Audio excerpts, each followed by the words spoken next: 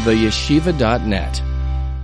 And I was so excited for YY Jacobson, by the way. I feel like, and it's so cool that you got him for this evening, because when I was looking for answers, and I knew I wouldn't find them in the therapy room, I just didn't know I would find them in my own heritage. But when I was looking for answers and knowing that it's going to come from spiritual Judaism, eventually I listened a lot to YY Jacobson when I was going for like morning walks, and I know his voice so well.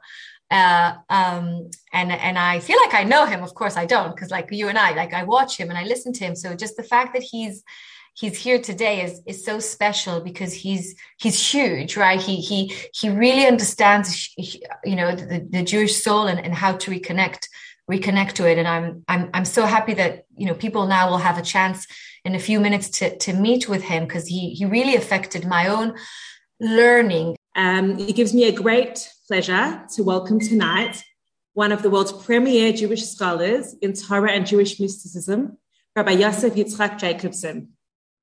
Rabbi Jacobson is one of the most sought-after speakers in the Jewish world, lecturing to audiences and serving as teacher and mentor to thousands across the globe. He is considered to be one of the most successful, passionate, and mesmerizing communicators of Judaism, culling his ideas from the entire spectrum of Jewish thought and making them relevant to contemporary audiences. Rabbi Jacobson founded and serves as Dean of the Yeshiva.net, teaching via the web one of the largest Torah classes in the world, with thousands of students globally. Formerly, he served as editor-in-chief of the Yiddish-English newspaper, the Allgemeine Journal. The format of Rabbi Jacobson's talk tonight will be an address to us all, followed by a question and answer led by Rabbi Moshe Khan. Please send a direct message to Rabbi Khan through the Zoom chat with any questions you'd like addressed by Rabbi Jacobson tonight. Thank you and welcome, Rabbi Jacobson. Thank you for your very kind introductory remarks. Welcome to all of my dear friends, brothers and sisters, many of you that I recognize here on Zoom, and all of us are connected and brothers and sisters. And thank you for all those who brought us all together on this very special evening. I have to say it's evening for you. It's very early morning for me.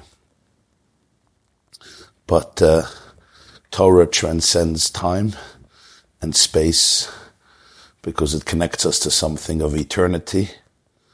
And therefore, despite the differences in space and time, we connect not only through the technology of Zoom, which we say Gam Zoom L'Tova, but we also connect in an internal space that transcends matter, time, and space, all in one. I really thank you for this opportunity, and thank all of you. I know many, many hundreds and hundreds of Jews in Australia coming together at what is not an easy time.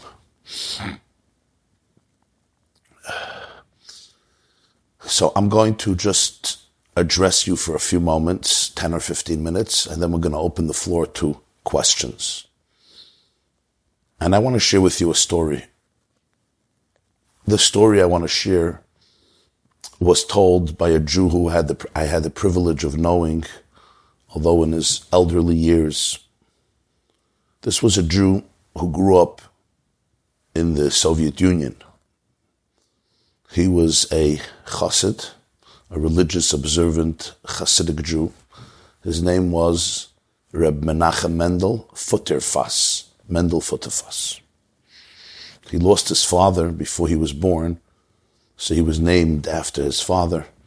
I still remember Rosh Hashanah in Shul, he would get an aliyah, and they would call him up, Ya Mohoid Harav Menachem Mendel, Beharav Menachem Mendel. He was named after his father.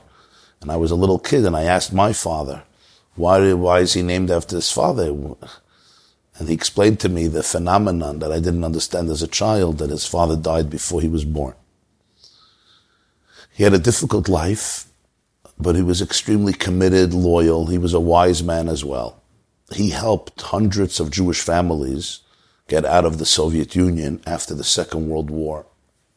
Stalin, the tyrant of Russia, of the Soviet Union, allowed people, immigrants, refugees who escaped the front and escaped Hitler's Nazi army and SS into Russia to go back to their native countries after the war was over. So there was a few months of an opening where you could get out. You had to forge a passport that you're a Polish citizen.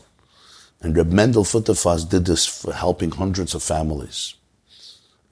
My mother's family got out of Russia. My father's family got out of Russia. Many, in fact, settled in Australia, became the nucleus of the extraordinary Jewish community down under. In any case, Reb Mendel sent out his wife. He sent out his son. May he be well. At the end, he was supposed to go out. He was caught. He was caught, apprehended, and sent into the Gulag. He was sent into Siberia. I believe for more than a decade. Very few people survived the Gulag. I think around 10 million people Stalin murdered by sending to the Gulag with the horrific conditions, malnutrition, the cold, the frostbite, the disease, the hunger, the slave labor. Killed most people. It was very difficult to survive. Reb Mendel survived. He came out of the Gulag in 1963. He left the Soviet Union. He got permission. He was reunited with his family. And I knew him in his later years in the 70s, 80s, and early 90s until his passing.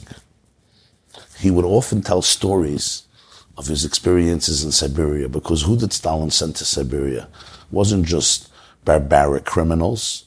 Siberia was filled with intelligent people. You had priests, and you had professors, and you had journalists, and you had novelists, and you had essayists, and you had generals, and you had commanders, and you had actors, and you had business people, and you had thinkers, and you had rabbis. There were some very interesting people there. Intelligent people. You know, anybody who had a brain in Russia and used it was either shot or sent to the Gulag. If you expressed your opinions, you were done. So Reb Mendel would often tell over stories of his encounters and experiences in Siberia. He was there for so many years. And they were fascinating stories, and he would always provide a lesson. Here is one of his classics, which whenever I think of it, I smile because of it. It tells you so much about the nature of people and the creativity and ingenuity of people, but also Reb Mendel's lesson. And I thought it's very apropos to share this today. Reb Mendel says one night he was in the barrack. There was already what they called in camp lights out, you know? Yeah. Excuse me. The lights had to be off. Everybody had to be in bed. It was prohibited to play cards in the barracks. They didn't want the prisoners to have fun. Recreational projects were extremely limited, and it depended on the good mood and gesture of the nachalnik, the prison wardens, the people in charge overseeing the gulags. Playing cards in your barrack was absolutely no-no. If you were caught, you could be sent into solitary confinement or much worse. Reb Mendel says, but there was a fellow Gregory. He said his name was Gregory. He was a Russian prisoner, an inmate in Siberia. And he had access to cards. And at night, to entertain themselves, the inmates in his barrack would take out the cards, and they always had games of cards. The prison warden smelled that something is wrong in this barrack. There's some legal activity going on. You know, they're having fun. They're having card games. And once in a while, he would barge in to make a sudden inspection and shock them and catch the criminals who are playing cards. Reb Mendel says, but he never caught them. Whenever he came in, the cards would disappear. And he says, one particular evening, they were playing cards. And the warden comes in. He says, cards? No, nobody's playing cards. He goes out. A few minutes later, we hear his footsteps. And I see right away they're professional. All the cards are gathered immediately within 5 seconds. They're in somebody's hands. And sure enough, he's inside. He's like, I know that you guys are playing cards and I'm going to bust you. This is all in Russian, of course. Now you have to understand, there's no bookcases, there's no lockers, there's no safe, there's no drawers. This is a Siberian barrack where you barely had some straw and planks of wood to lay on. This wasn't a hotel. It wasn't even it wasn't a Motel 6 or a bed and breakfast. It was Siberia. So he says, I want everybody to empty their pockets. I don't know what type of pockets they had. They were wearing uniforms of prisoners, but whatever pockets they had, empty the pockets, and I'm going to search everywhere. And he searches and searches and searches up and down everybody's pockets, everybody's bed. Nothing. There's no cards. Nothing. Rav Mendel said the story. Absolutely invisible. They disappeared. He is so frustrated and annoyed. He finishes the inspection. He goes out in anger and fury, slams the door of the barrack out. Rav Mendel says within 5 seconds of his departure, the cards emerge and they resume playing the cards a little more quietly this time. Rav Mendel said, I had to figure out how these guys do it. They are geniuses. They are masters. How do they pull this off? So I go over to Gregory, who was my friend. He says he wasn't Jewish, and he came from a very different culture, but he respected me. He knew that I'm not part of the prison mafia. I'm not aggressive. I'm not abrasive. I have my religion, my faith. So we had an understanding. And I say, Gregory, you have to explain to me this enigma.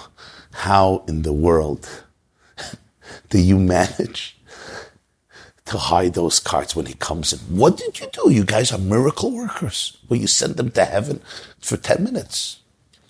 And Gregory looks at me. He says, listen, I'm not going to tell this to anybody, but to you, I know I could trust you. I'm going to share this information. You see that fellow? He points to another guy in the barrack. He was the most professional pickpocketer in Moscow. Nobody can pickpocket like him. He's just brilliant at it. His hands are so skilled. He knows how to take things out and put them into your pocket without you even noticing it. So let me tell you what happens. When our warden comes into the barrack, this fellow takes the cards, and you know where he puts it? He puts it in the pocket of the prison warden. The prison warden checks everywhere. There's one place he doesn't think he has to check. That's his own pocket. How would the cards be there? And then, as he's about to leave the room, he slips it out of his pocket. And we continue playing. And Reb Mendel would look at the yeshiva students after he would finish the story. He had big, wise eyebrows, and he would lift them up. And he would say, boys, for me the lesson was, we are all looking in other people's pockets. We forget that sometimes the treasures we're looking for are in our own pockets.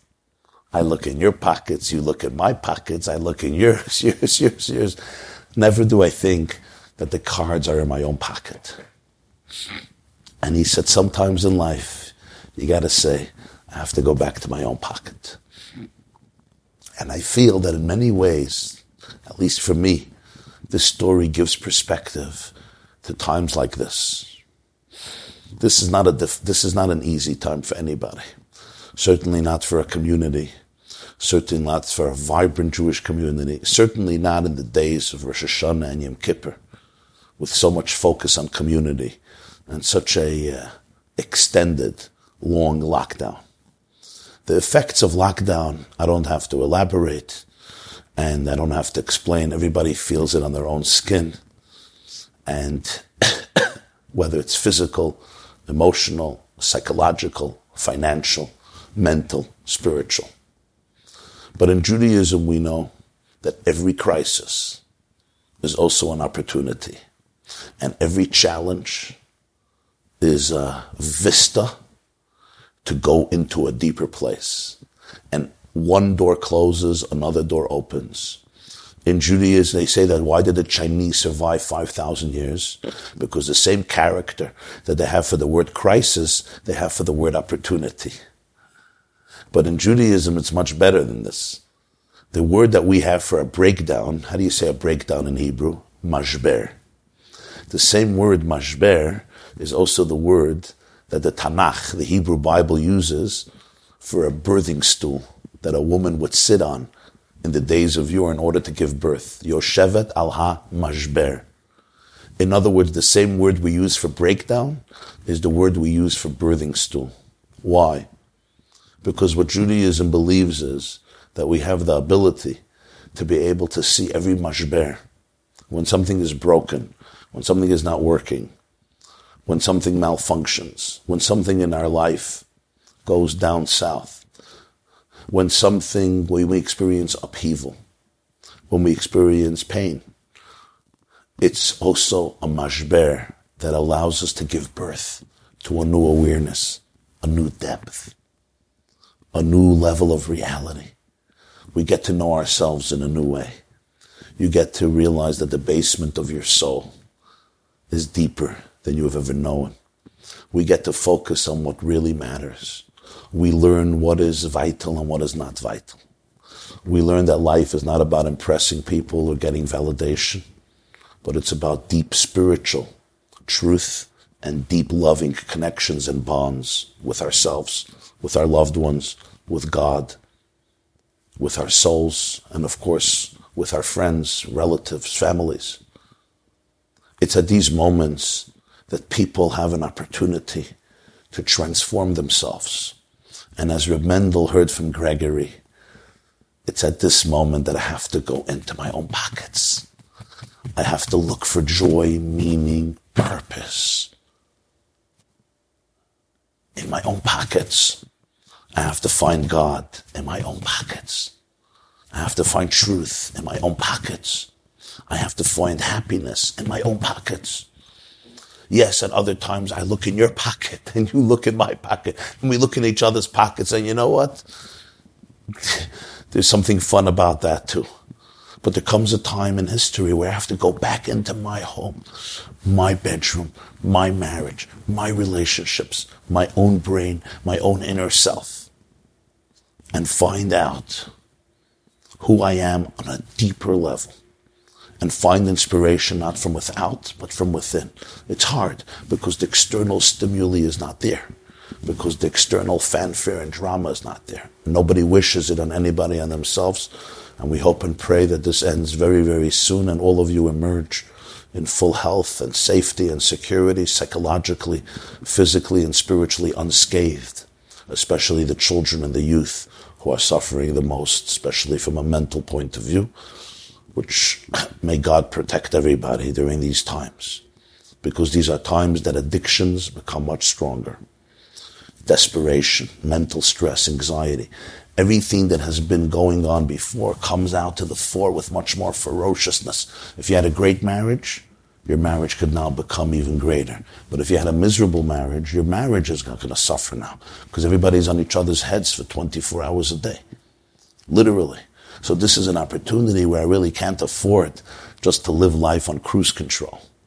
It's so important to be able to go into my pockets and to know that it's inside of me. I am a fragment of infinity. I am an ambassador of God in this world. I am an ambassador of love and light and hope and healing and authenticity and wisdom and redemption.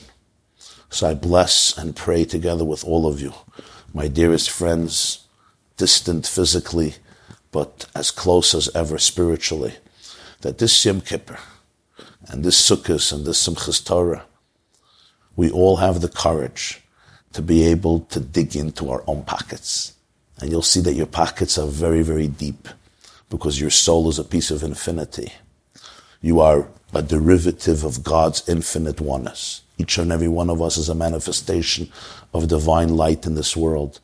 And therefore, if I can only go into really my pockets, the pockets of my soul, the pockets of my heart, the pockets of my mind, I will find not only a deck of cards but I will also find tremendous reservoirs of resilience, faith, inspiration, wisdom, wholesomeness.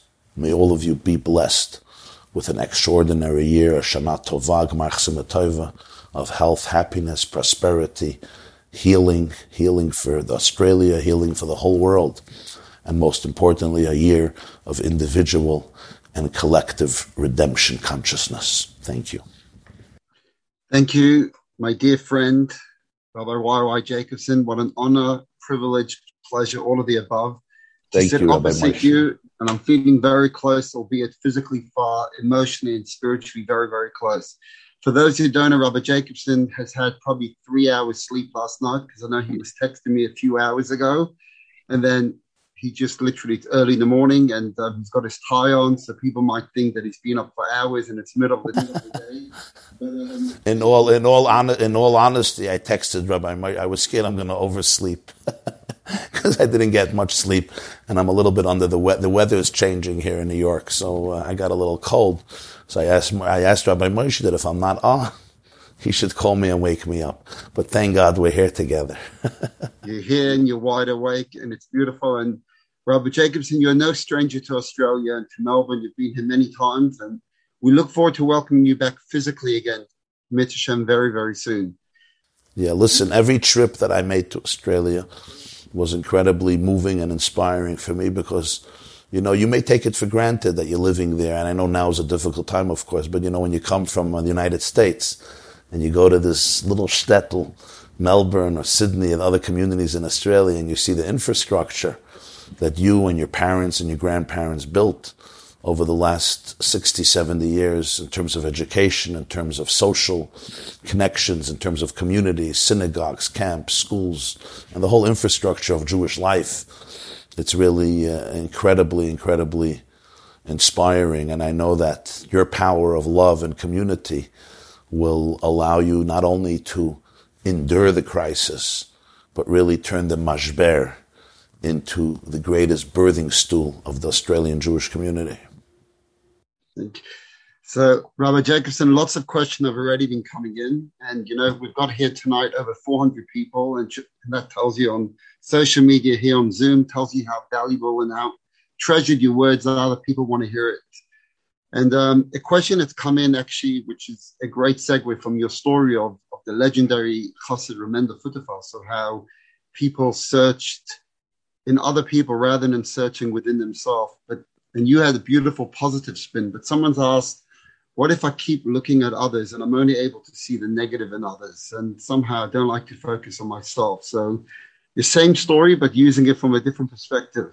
All I see is the negative in other people. Right.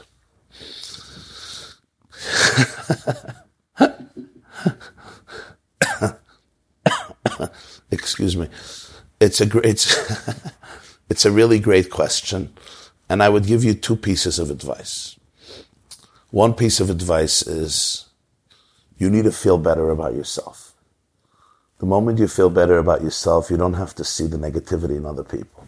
Because if your life is full and fulfilled, even if there is negativity in other people, I'm not so busy with it. When you realize how much potential you have, when you realize how vital your contribution is, when you realize, as the Talmud says, I find it such an empowering statement that every person is obliged to say, the cosmos was created for me. Sanhedrin 37. Chayev Adam lomar b'shvili nivra ha'olam. When you realize this, that you have an indispensable contribution, you're an indispensable note in God's cosmic symphony. So you want to play your music. Where do I have the mental space to sit and analyze and dissect the negativity in other people? So the first thing I would suggest to you is go back to your pockets and ask yourself, what's really bothering you? When I'm looking for the bad in you, it's because I'm trying to fill a void. I don't like myself. And somehow by putting you down, I lift myself up. But the way to live is lift yourself up. Don't put other people down. You become a powerhouse of joy, of love, of light, of clarity, of wisdom, of friendship. Every one of us is an ambassador of God in this world. There's no time to waste. God gave us a mission to change the world, each one in our own corner. So that's number one. Ask yourself, who am I and what is my calling? And get involved with it passionately and never underestimate your power and capability. That's number one. Number two, what I would say is, judging people and dismissing people and seeing the negativity in people, more than anything, it comes from, I know it with myself, it comes from ignorance. The more I get to know people intimately, people share what's really going on, the less judgmental you become. Not because I always agree with them, but because people are so complex. There's so many layers to each story. People sometimes have so many limited tools. We have to be able to learn how to see a bigger picture, how to be mature, how to understand that nobody's perfect. Some people are challenged. Some people's toolbox in life is a very limited toolbox. And can I really judge them? Think about sometimes your own family members who make mistakes, and they may hurt you. But sometimes they're doing the best they can with the tools that they have. But our tools are very limited. And what about people who carry around deep trauma that's unresolved? Today we know in psychology and in neuroscience that there are people who experience things and unconsciously their brains are frozen. Literally, their amygdalas are frozen. They don't even have choices. They want to be better husbands. They want to be better fathers. They want to be better mothers. They want to be better people. But they're triggered and they're stuck. And all I can do is simply have compassion for how stuck I may be or you may be. And my response ought to be education. Bring awareness to people. So I think the more you get to know what is really going on, the less I see the bad in people, and the more one sees really that each and every one of us has our limited tools and perspectives, and when we can expand our horizons, we literally expand our choices. Thank you. Thank you for that beautiful two perspectives. I want to, we're now in a unique time between Rosh Hashanah and Yom Kippur, part of the 10 days of Aseret Yemei Teshuvah.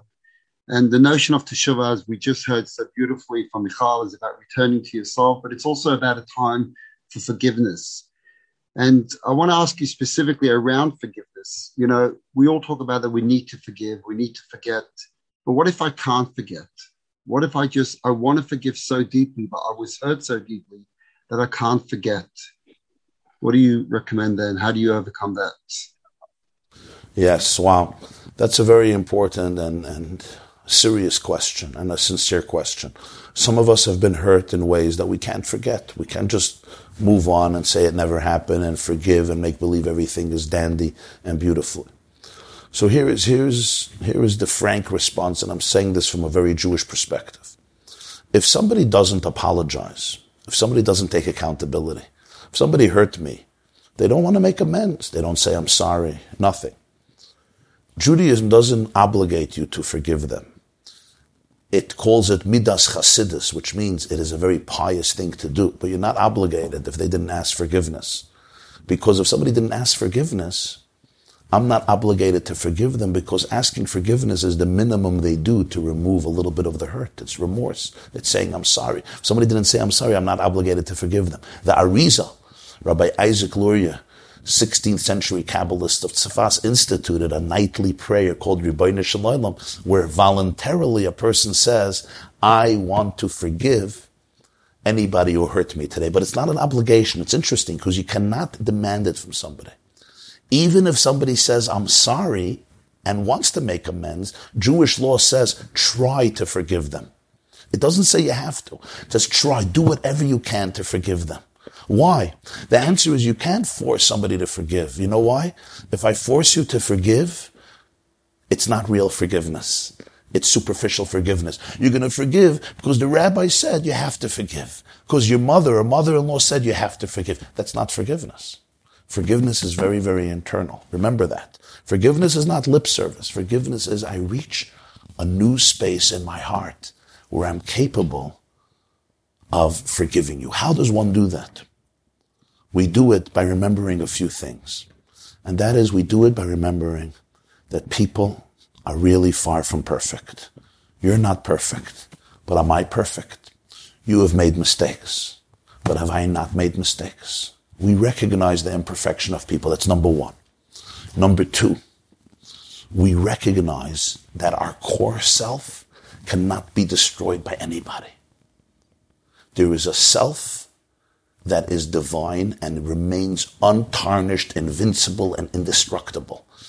Judaism always believed that at the core of your identity, you have all the confidence, the joy, the optimism, the possibility, and the potential, just like God himself is indestructible and invincible, so you are, because your soul is, that the mystics say, Chelik Eloikami Ma'al Mamash. Your soul is a spark of infinity, a piece of God, as it were.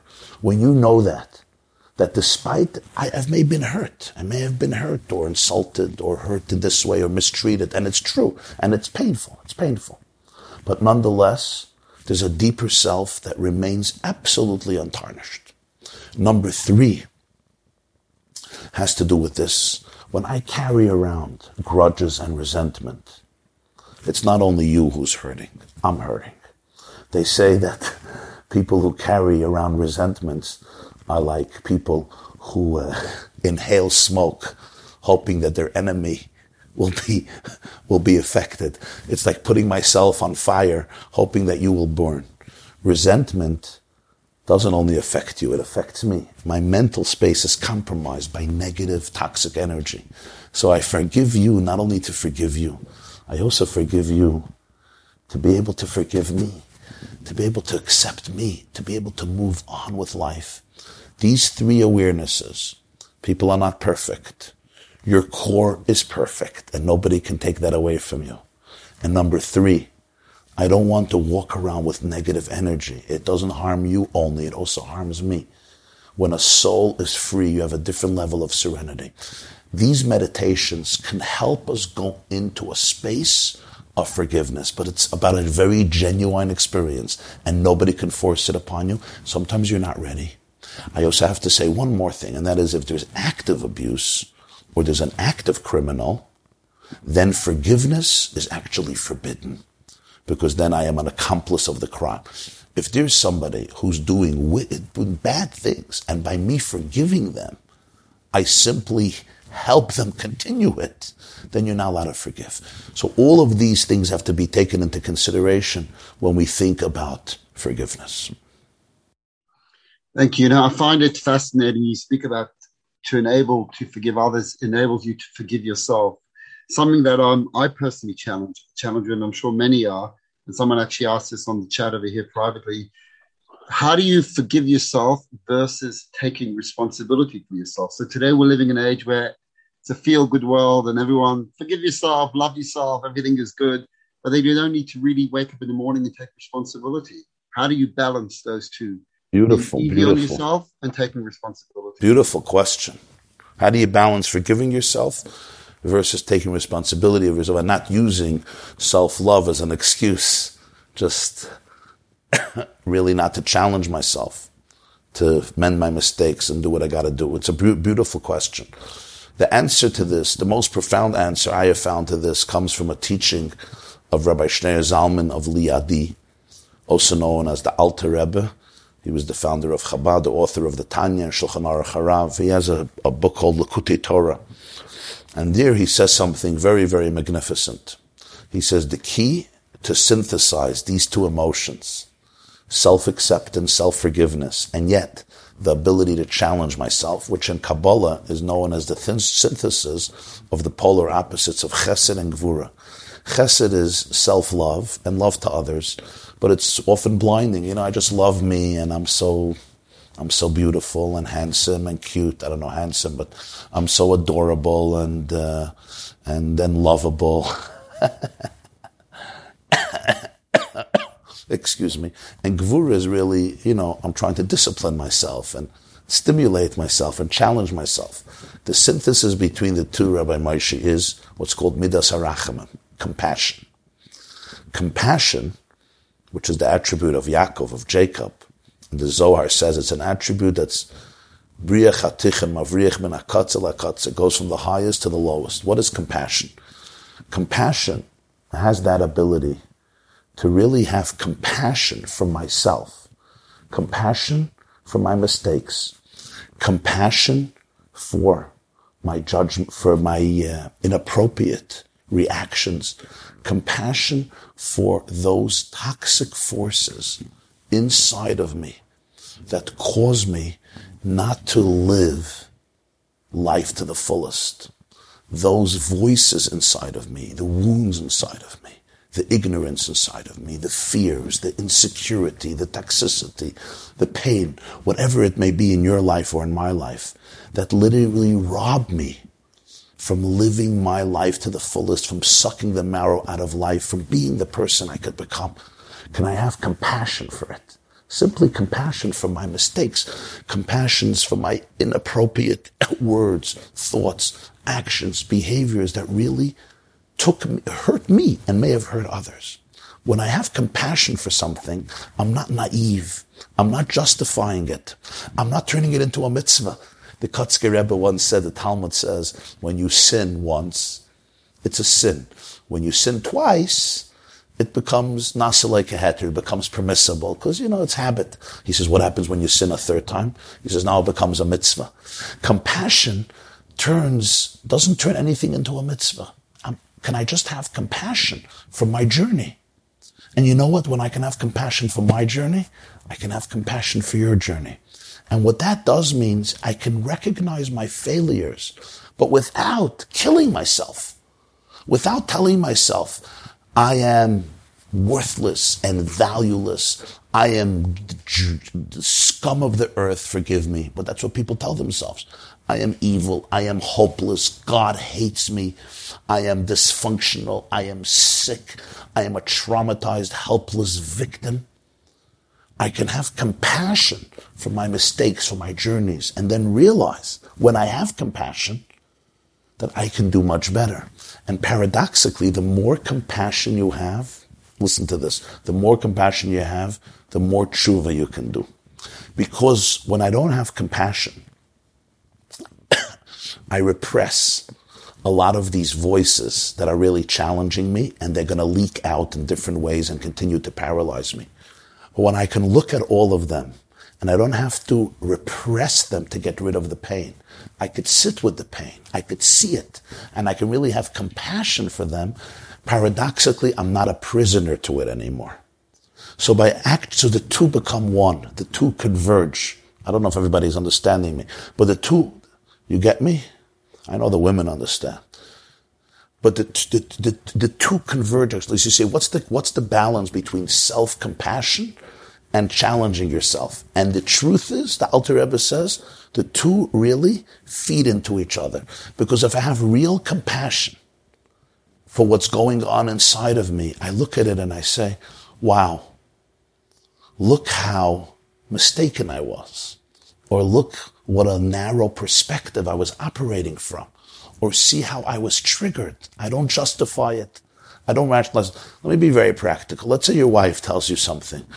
And I know now with lockdown, a lot of this is happening. Your wife tells you something. And you're triggered like crazy. You just go into a rage. Either you explode or you implode. She doesn't even know. It's inside of you, right? What does self-love look like? Self-love in Judaism doesn't look like, oh, I'm angry, that's wonderful. Anger is the best thing in the world. No. But Judaism says, don't deny it, don't repress it, and don't kill yourself. Can you have compassion for what's going on in your system? My wife said this, and I lost it.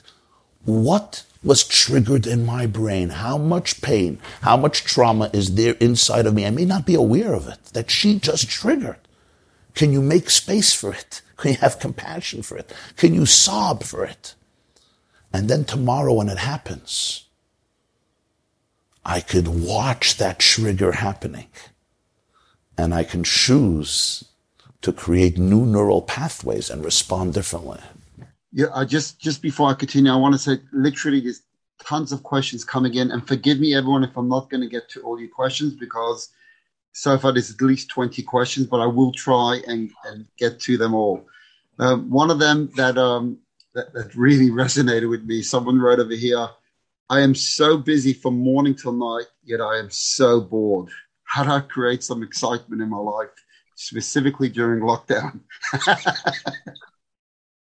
I would say your name, but I don't want to read your name.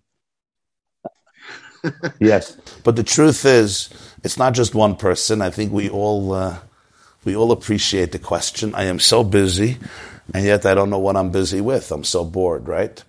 To quote the great Jewish Kabbalist Woody Allen, who said, I think I'm feeling bored, and I think the reason for that is me. Excuse me. I think I'm going to tell you a little story.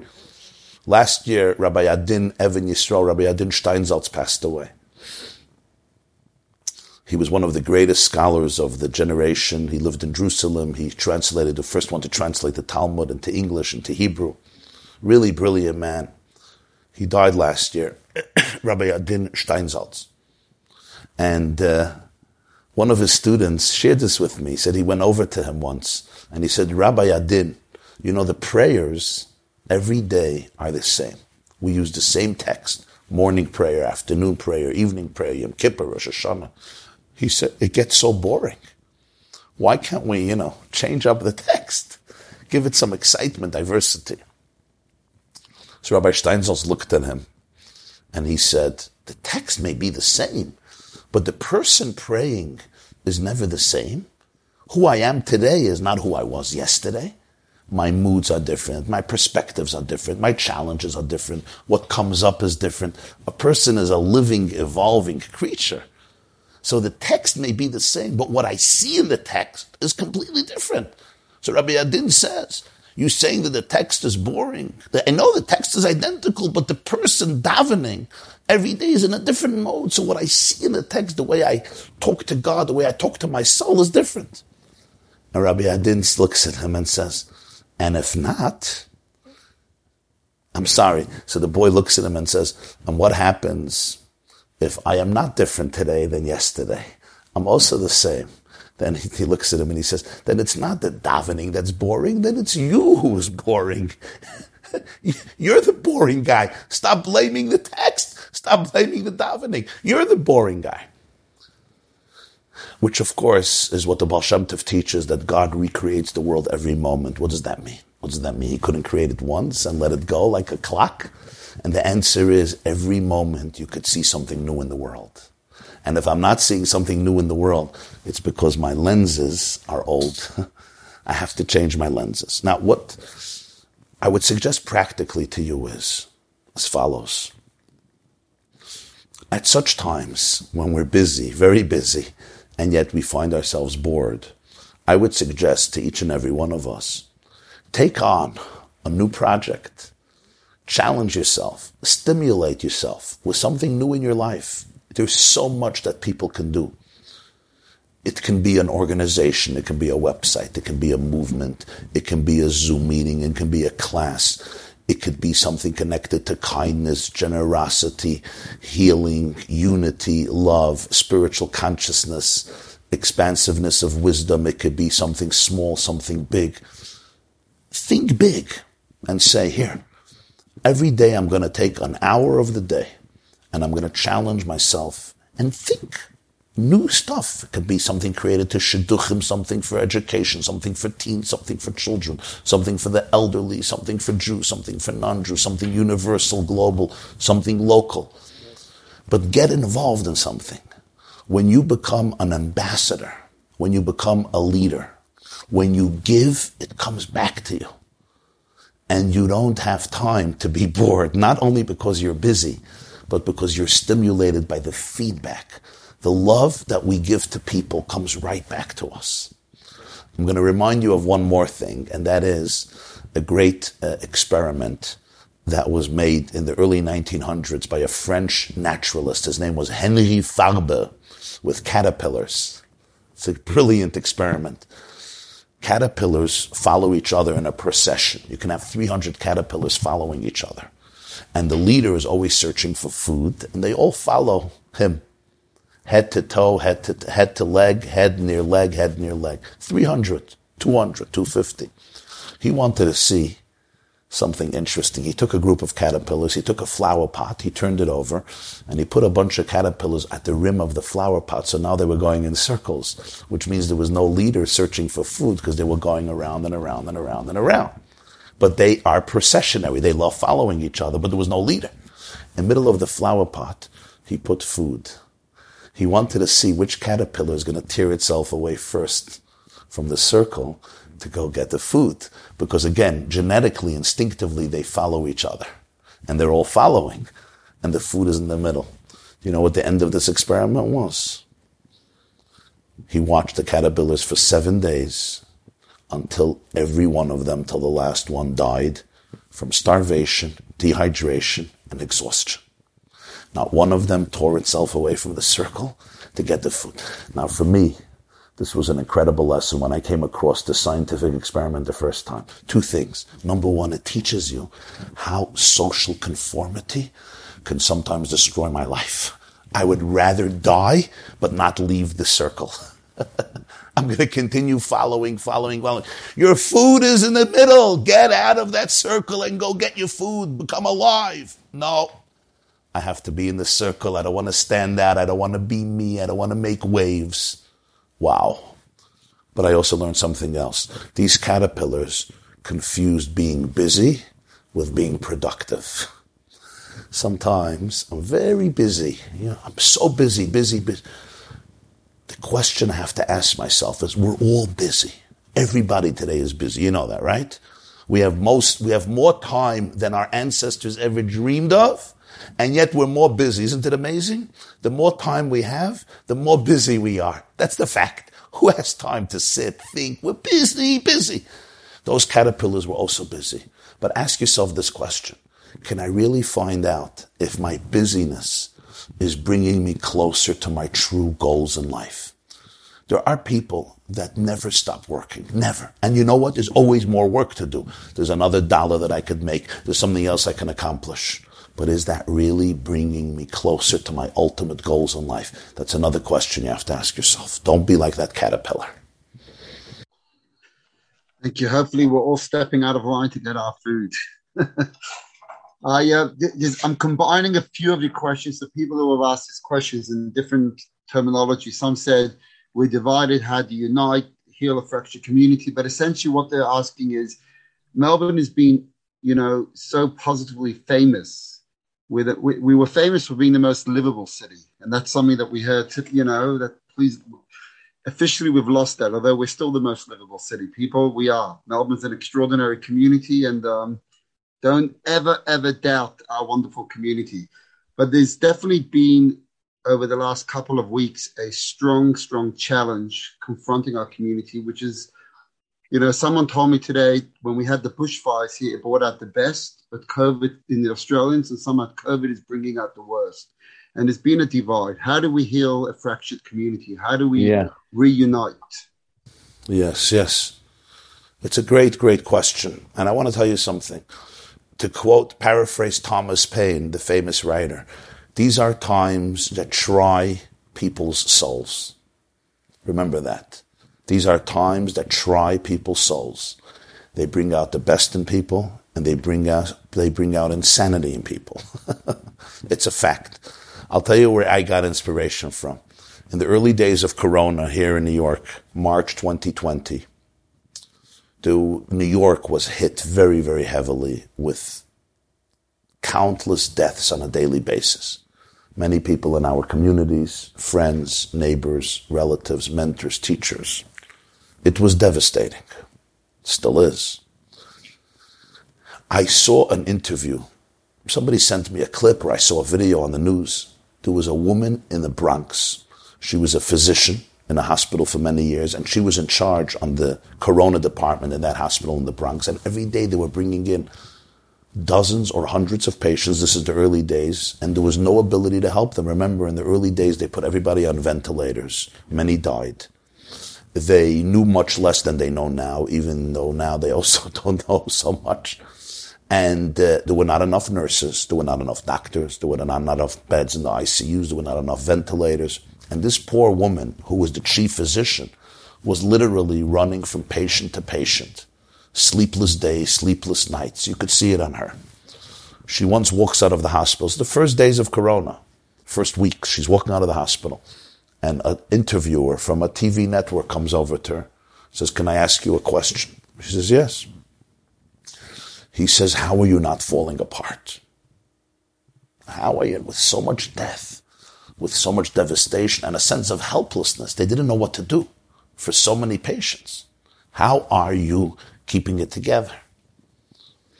This woman looked him in the eyes and she said something I will never forget. She said these words: all my training in 12 years of medical school, years of residency, and then decades of serving as a doctor in the hospital, all these years was all training for this moment. If at this moment I'm not going to rise to the occasion and be there for my patients and become a voice and a power for healing and clarity and love, it was all wasted. Even the TV reporter was taken aback because what she articulated was something so true. And that is, sometimes all of our training for decades is really for one moment. And if this moment I squander it, it was a waste. This was the training. You know, security guards are trained sometimes decades for a moment that they have to rise to the occasion.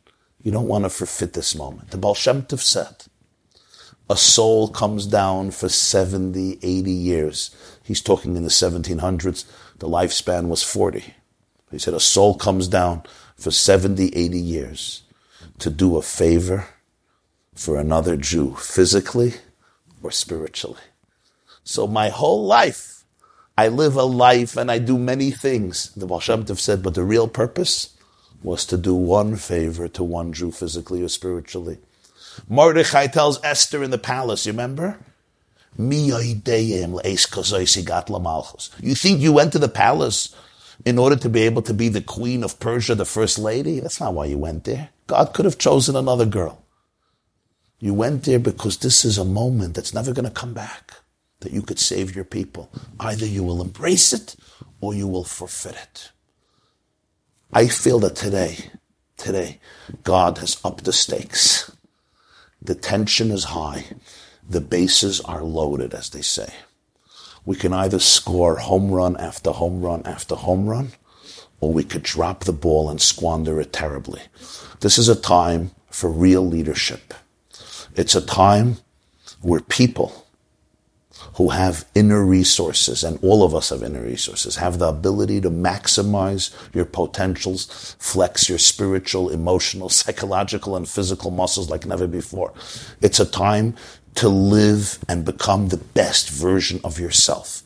This is not a time where you could let go of your duties. There is too much at stake. There is too much crisis. There is too much pain. There is too much anxiety. There is too much confusion. There is too much fear. There's too much uncertainty. In our circles, too much loss.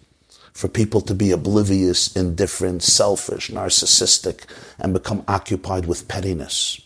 As I said, these are times that try people's souls. So what I would suggest to everybody is, yes, there are people, frankly, who become very, very petty.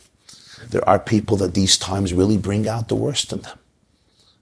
They enter into a place of panic and hysteria, and I'll be frank with you, people who are not rational. They don't think rationally anymore. Big things become small things become big things. But what I would tell you, and I would suggest to you as a brother to brothers and as a brother to sister is, don't lose your greatness at this moment. These are the moments where we have to shine like never before. These are moments where we have to rise to the occasion and bring out the best in ourselves and the best in people. This means transcend judgmentalism, transcend vindictiveness, transcend irrationality, transcend anger, jealousy, and instinctive reactions that come from a traumatized amygdala rather than from a prefrontal cortex. Transcend my petty smaller, more base self. Not because it doesn't exist, we all have these forces, but because at these moments you want to make a choice to step into a place of greatness. Thank you. Thank you. You know, that's most powerful. I still remember when you shared that story about the guard of Buckingham Palace that didn't capture that moment that he trained for 12 years. Or unbelievable. 1981. You know, it's unbelievable. I was thinking if I should say it, but then I thought, my answers are already too long. So I scratched that. But since our dear moderator, my dear beloved friend Rabbi Moshe mentions it, it's an amazing story. In 1981, I don't know if you guys remember, some of you probably remember, everybody looks so young on the screen. And probably even younger in reality. If even on Zoom you look young, certainly in reality. So there was this fellow who literally broke into the Buckingham Palace one morning and he held the Queen hostage. He held the Queen hostage for hours. You remember the story? It was crazy. And he told her, do everything as you do every morning so nobody should suspect foul play. Nobody should suspect anything strange. And she told him, this abductor, that she calls security every morning to say that everything is all right. He says, so do that. So she gets on the phone to the chief security officer who was in charge on her personal security. And he says, good morning, Your Majesty, good morning. And she says, everything is fine. And then she adds, I don't need fire for my cigarette because I have fire here already in the room. Now that was a strange thing for her to say. She has fire in the room. She doesn't need fire for a cigarette. This was, of course, her way of telling him there's fire in the room. He didn't get it. Later, they found him and he was abducted and she was fine. But he was immediately fired. It was an incredible moment of awareness. Here was a man. He was a decorated general. He was a brilliant and brave military man who dedicated his life for the British Commonwealth, for Great Britain. But as somebody said once, all your life you were trained for this moment. Your antennas had to be up when you hear such a line. That's why they trained you, not me. And at that moment, he just dropped the ball. And I think often in life, this happens to so many of us. It's this moment I was trained for. This moment, something happens to your child. Something happens to your spouse. Something happens to you. Something happens to somebody else. We fall apart. It's normal. Have compassion. But I have to tell myself, all my training, all my wisdom was for this moment. For this moment. Don't drop the ball. Embrace the ball. Jump into this space. This is where your purpose lay. I feel very strongly that we're living in such times where things are so loaded and intense that it's really a tremendous opportunity to bring out the greatest and the best in people. And you see it everywhere. You see everywhere when there's a new leadership that's emerging from people who are having the courage to be able to transcend pettiness. But I have to transcend pettiness. I have to. We're going to get one last question in because it's literally coming up to 9 o'clock. Sorry, 10 o'clock. You're 8 o'clock. But I'm going to combine 3 or 4 questions here. And again, forgive me for those who I didn't get to your questions. This is essentially a question around family life. You sort of alluded to it and you mentioned it that people whose relationships were strong potentially could get stronger. People that challenged relationship could, God forbid, deteriorate at this time. Do you have, this is probably one of the things that we are seeing an increase in potential in lockdown is family violence, but not just, I'm not just talking about between husband and wife, I'm talking about challenges between parents and children. Equally, I know I'm mixing them, I'm just trying to combine 4 questions over here. Someone wrote who's single and they're trying to keep to the law, but they have to be at home all by themselves. How do they balance that? I know that's 3 different questions. Couples, children, singles. But if you somehow could magically combine them all, would be incredible. I mean, thank you for the confidence that I can perform magic, but not yet. Corona has brought out different qualities in me, but not the magical quality at the moment. But thank you for the faith and the confidence. Listen, what you're asking, obviously a very serious question. And the way I think to combine them is just to give one general perspective that I think is very valuable today. And that is, let's face it, a lot of things are going to come out now. A lot of things have come out. I know here in my neck of the woods that we call America, there have been hundreds of thousands of teenagers, children, who have been affected dramatically by lockdown. Remember, everybody went onto screens. You know how much addiction? Gaming addiction, screening addiction, you'll forgive me, pornography. With teens especially, of course, with younger people, with adults, that's what happens. A lack of social life, creates a lot of challenges, a lot of problems. I would say at these moments, it is so critical to be fully connected in the most powerful way with all your loved ones. Connection, attachment is the name of the game today. And it's not a game. It's very serious. What does connection mean? Let's talk about marriages. We have to work at our issues today. We can't anymore afford. It used to be, 2 years ago, you got into a fight with your wife, so you went on a business trip for 3 weeks, yeah? You ran to shul. Mincha, Ma'ariv, Daf Yomi, Shachris. A class here, a class there. Today, God says, no, there's no running anywhere. Your house is the shul. Your house is the Beis HaMikdash.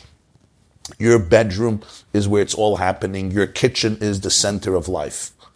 We have to spend time and we have to be honest with each other. I don't know exactly the rules in Australia. Forgive me for my ignorance. But if at all possible, take walks every day. 30 minutes, 45 minutes. If you can, take walks. Spend the time just to connect, just to be real, to be authentic. And also remember, no two people are being affected the same way. We are not all in the same boat. We're all in the same ocean, but we're not all in the same boat. Your wife and your husband are experiencing the aftermath and the effects of Corona in different ways. Your children are experiencing it in different ways. We have to respect each other. We have to respect different responses to things. Let's face it. My mother is a widow, and she was on lockdown for a very long time. And she told me one day, she says, people feel bad for me because I'm home alone. She had to do the Seder alone. And she says, it's not fun. But she says, it's really not depressing for me. I know what to do with myself when I'm alone. I know what to do. But a lot of people don't. So their reactions are very, very different. We can't judge each other so much. It's a very difficult time. Husbands react one way, wives react different way, different couples, different people. So the most important thing is to listen to each other, to connect to each other, to be honest with each other, and to support each other. It's so important with couples. It's so important with parents and children. Create family bonding as much as possible, as deep as possible, as often as possible, and in the most diverse ways as possible, whatever that means. Whether it's playing ball, or playing board games, or putting on the music in the house and dancing, or baking cake together, if you could send a few pieces here, hanging out together, whatever it is, but get your family life intact. Just informal, casual, fun, bonding, whatever that looks like, learning together, davening together, singing together, celebrating together, arguing in a respectful way. This is a time for each and every one of us to be able to connect deeply, listen to each of your children, understand what they're going through, be there with them, be there for them. This is very, very important. A lot of children and teens have been lost over the last 18 months. They have not gone back to school. Here they opened up the schools. A lot of kids didn't go back to school. They're not interested. They tasted a year of freedom on the screen. What do I have to sit in the classroom? These are serious consequences. We're not going to be able to avoid all of them, but we have to really be present with each and every one of our children. When it comes to singles, what I would say to you is, I think it is so important for you to remember two things. Number one, it's a time for all of us, including for singles, but it becomes critical for singles to develop a very deep and powerful relationship with yourself and with God. Many of us over the years didn't have to do it. We went to shul, and sometimes it's just robotic, The Chazan davens, Baruch Shama v'haya olam, Baruch Hashem avarech, Yizgadol v'yiskadash, and you go back home. But now, it doesn't work anymore. I'm sitting alone in my room, davening. Who's there? Nobody's there. I don't have to catch up to the minyan. There's no pressure that the Kiddush is going to start and I'm going to miss a little bit of the jalapeno herring or the kugel or the cholent. I'm alone in my room. So who's here? It's just me. Even my wife is not looking. So it's just me and God. So it's really a time to get to know God in a very deep way. You may daven for 5 minutes or 20 minutes, for a half an hour, for an hour, or for 3 minutes. But sincerity, truth, talk to God face to face, soul to soul, heart to heart. In English if necessary. This year is Tavshin Pei Beis 5782. The acronym is Tehei Shnas Panim Bepanim. It's going to be the year of face to face. Paradoxically, when we're on lockdown, we can also touch each other panim bepanim, face to face with yourself, face to face with God. If you're alone, especially, it's so important to develop a deep, spiritual, vibrant life that's inside of me.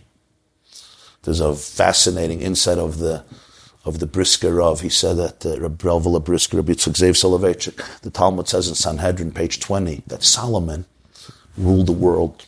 Then he ruled Israel. Then he ruled Jerusalem. Then he only ruled a palace. Then he ruled his family. Then he ruled his bed. And then he lost everything. And he remained a king over his stick. The only one that listened to him was his stick, because he lost it all. So the question is, how are you a king over your stick? And the answer is, because he was a king inside. He didn't need people to be a king. He was an aristocrat inside. When you're a real king, you're a king even in your own room. And if you only have a stick, it's expressed in a stick. Sometimes your leadership is expressed with thousands of people. And sometimes your leadership is expressed with a stick. We have to find the malchus inside, your nobility inside. The other thing I would tell singles, and really all of us, is become innovative. This is a time not to wallow in our loneliness and despondency, but use your despondency and make it a trigger and a catalyst to create something new in your life. And as I said before, take on a project, build something, create a group with other people that will build something. Use this time to make a difference, and you will see incredible, incredible results. Today, whoever gets involved in outreach work, of being an ambassador of love, light, and hope. Whatever it looks like for you, there's endless things you can do, as I said before, for endless demographics, for endless ages, different types of things. But take on a mission, become a giver, become a source of leadership and inspiration. It will change everything for you. Because when we become givers, we become godlike. God creates life. God gives life. When we give, we become godlike, which means we become most ourselves. Thank you. I believe in magic. I believe in miracles, and you perform the miracles. So how's that? Tell my mother-in-law. I want to tell you a story. Can I just share a little story? I will never stop you from talking if you actually keep going. I remember the story now. I had a teacher who passed away a few weeks ago. His name was Reb Yoel Kahn. He was the chief oral scribe of the Lubavitcher Rebbe, and I learned by him for many years. He died in August at the age of 91. Not Corona. He survived. He beat Corona, but he died from heart failure. I heard from him this story. He heard it from the person herself. The Lubavitcher Rebbe had a mother. Her name was Rebbetzin Chana Schneerson. She was a very special woman. She died on the 6th of Tishrei, 1964. Vav Tishrei, today is her yahrzeit. So he once said, Rabbi Yoel said that he heard the story from her. It just touched me very deeply. She told him, her husband, the Lubavitcher Rebbe's father, his name was Rabbi Levi Yitzchak. He was the chief rabbi of Dnipropetrovsk. That's a city in the Ukraine, a large Jewish community. And the communists arrested him in 1939. They tortured him, and they exiled him to some remote hicktown in Kazakhstan, a little hicktown called Chile. He was living literally with pigs, no non-Jews, a home, I don't know if you call it home, a hut infested with all types of infectious diseases and animals and insects. It was a difficult, excruciatingly painful existence for a few years. At the end of the war, they got permission to move him to Almaty in Kazakhstan, where there was a Jewish community, and he died there shortly after as a result of his years in exile. His wife, the Rebbe's mother, Rebbe Tzimchana, whose yahrzeit is today, voluntarily left her home and went to join her husband in this remote exile place. And she said that she was talking to him. She told us Rabbi Yakar was talking to her husband. And he says, nonchalantly, he says there was a few days he couldn't get water. He didn't have water. A few days. Okay. I don't know if it was 1 day, 2 days, 3 days. I don't know. He didn't say the number. A few days. And then he says, and finally, somebody brought me a little water. So he says in Yiddish to his wife, he says, Ich hab sich mechaya gewen. It brought me back to life. Weil ich hab gekent mekayim sein der mitzvah von Netilas Yadayim. Because it allowed me to do the mitzvah of washing my hands in the morning. And she says to Rabbi Yoel, she says, my husband said after getting water after a few days, what gave him life? What gave him life was not that he can drink. That's what I would think, right? You can drink, you can quench your thirst. I'm sure he wanted to drink too. But what gave him real life was that he could fulfill the mitzvah of washing your hands, of purifying your hands in the morning, because you're God's servant in the world. For me, it embodies what inner nobility means. A person, under the worst circumstances, doesn't lose his spiritual dignity. Of course he wanted water to drink. He was a human being. He can't survive without water. But his dignity as a God's ambassador in the world was intact. And the fact that he was surrounded literally with pigs, I mean the animals, pigs. I have nothing against pigs. I'm just saying that's the type of environment he was in. Didn't take that away from him. So when he was a chief rabbi of a huge city, where he was far away on lockdown, real lockdown in Kazakhstan, in the gulags of the Stalinist evil regime of communism, that core remained untarnished. And when he gets water, he says, ich hab sich mechaya gewen. I came to life. I can wash my hands, Netilas Yadayim, purify my hands before prayer. So this is an example, I think, that each of us in our own way could learn what it means. That even when my external circumstances are changed and very limited, I'm in my own house and everything changes. Nonetheless, your inner nobility, your inner dignity, what really makes you human, what really makes you Jewish, nothing and nobody can ever take away from you. Thank you, Rabbi Jacobson. For those who want to hear more of Rabbi Jacobson, you can go on the yeshiva.net, and there's literally hundreds or maybe even thousands of shiurim, and there's weekly articles and text messages every day. And Rabbi Jacobson, you're a living inspiration to thousands of Yidden all around the globe. Thank you so much. To Melbourne Jewry, you are the best of the best. Don't ever doubt yourself. Find that even inner nobility that we have over here. We're proud Melburnians. We're proud Aussies. We're proud Yidden. And we're going to please God keep being proud of who we are. Thank you, Rabbi Moshe. Thank you, everybody. Wishing you all the most amazing, incredible, successful, happy, and healthy year. Gmar Chasima Tova. Sending you all my love and blessings for a most blessed and awesome year. Thank you. This class is brought to you by theyeshiva.net. Please help us continue the classes. Make even a small contribution at www.theyeshiva.net/donate.